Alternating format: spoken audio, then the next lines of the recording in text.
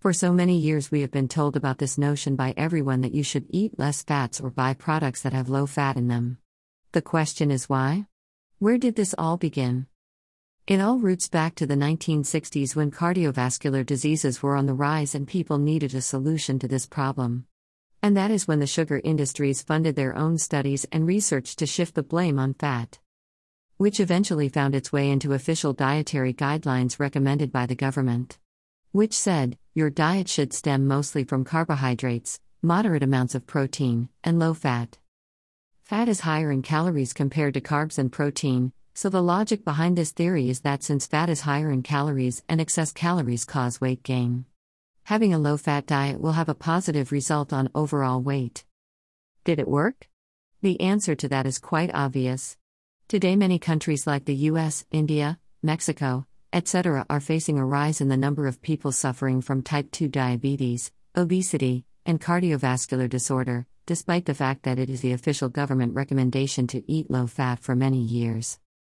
What is fat anyway? Let's start with a basic understanding of fat.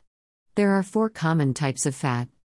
Saturated, known as saturated fat due to the fact that it is saturated by hydrogen molecules, which allows it to remain solid at room temperature. You can find them in red meat, dairy products, coconut oil, etc. Polyunsaturated, these fats are made with more than one bond in its chemical structure, hence the word poly, and it is not completed saturated with hydrogen, thus the word unsaturated. These fats contain essential fats such as omega-3 and omega-6, which is required by our body but it cannot make on its own. These essential fats can be found in fishes, vegetable oils, and nuts and seeds. Monounsaturated fat, these fats are made with one single bond, hence the word mono. And it isn't saturated with hydrogen as well. They can be found in avocados, olive oil, nuts, and vegetable oils. Trans fat is created during the processing of food. For example, when oil is chemically altered to increase its shelf life. Most refined oils contain some form of trans fat or partial hydrogenation, which is another term for trans fat. When you eat any fat, it's a combination of different types.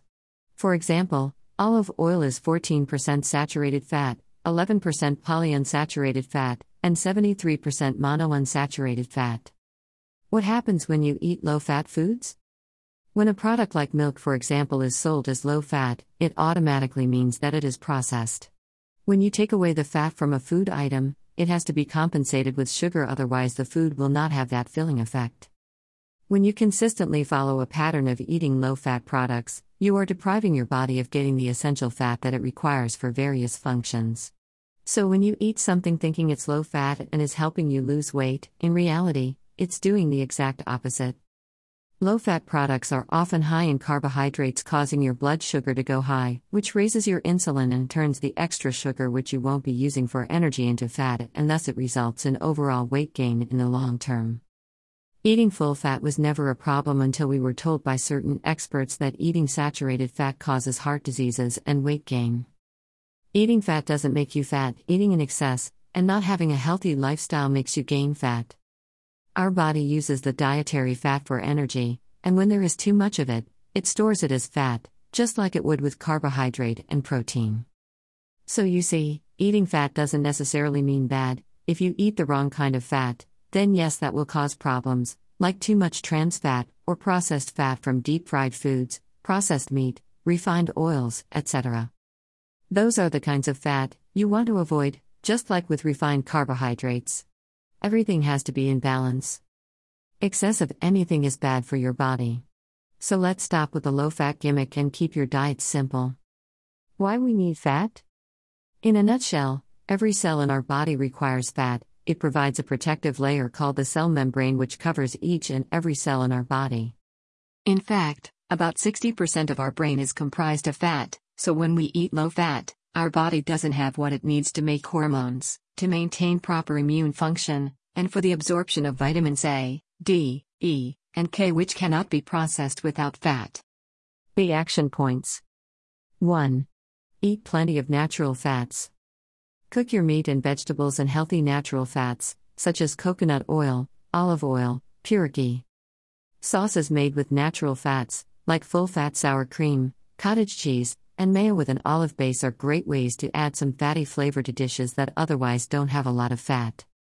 Mix in some nuts like almonds, pecan, macadamia nuts, chia seeds with your salads. Avocados go great with almost everything or just by themselves. 2. Avoid refined vegetable oils. Refined oils are also known as a slow poison. They are highly inflammatory in nature and should be avoided.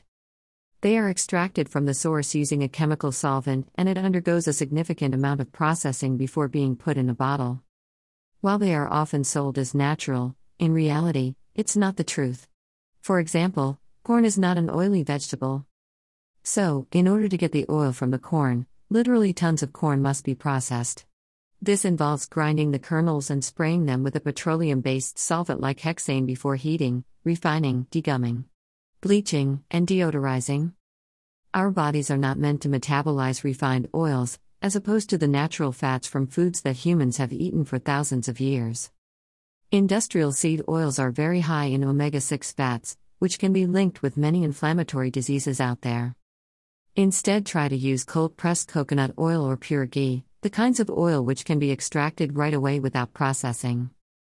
If we want the prices for cold-pressed oil to come down, we need to start using more of it. Unfortunately, in the current market, refined oils are cheap and easy to get, so people tend to go for the refined oils. 3. Go for full-fat products. Avoid low-fat, yogurt, milk, cheese, etc. Go for the full fat because that's how nature has made them, and that's how we are supposed to consume it. Low fat is simply a marketing gimmick that was meant to attract more people to buy the product by giving them an imaginary health halo which won't cause weight gain simply because it's low in fat. Bottom line: there is no reason to avoid foods that contain natural fats. If they were really so bad, they wouldn't exist out there in nature and would only exist in man-made items. Fat is meant to be part of a balanced diet and is not something to be afraid of. So enjoy your full-fat meals if you want to. Because going low-fat certainly won't be saving you from inflammatory diseases. It's our overall lifestyle that has to be in balance in order to prevent diseases and excess weight gain, and isn't based on a single macronutrient.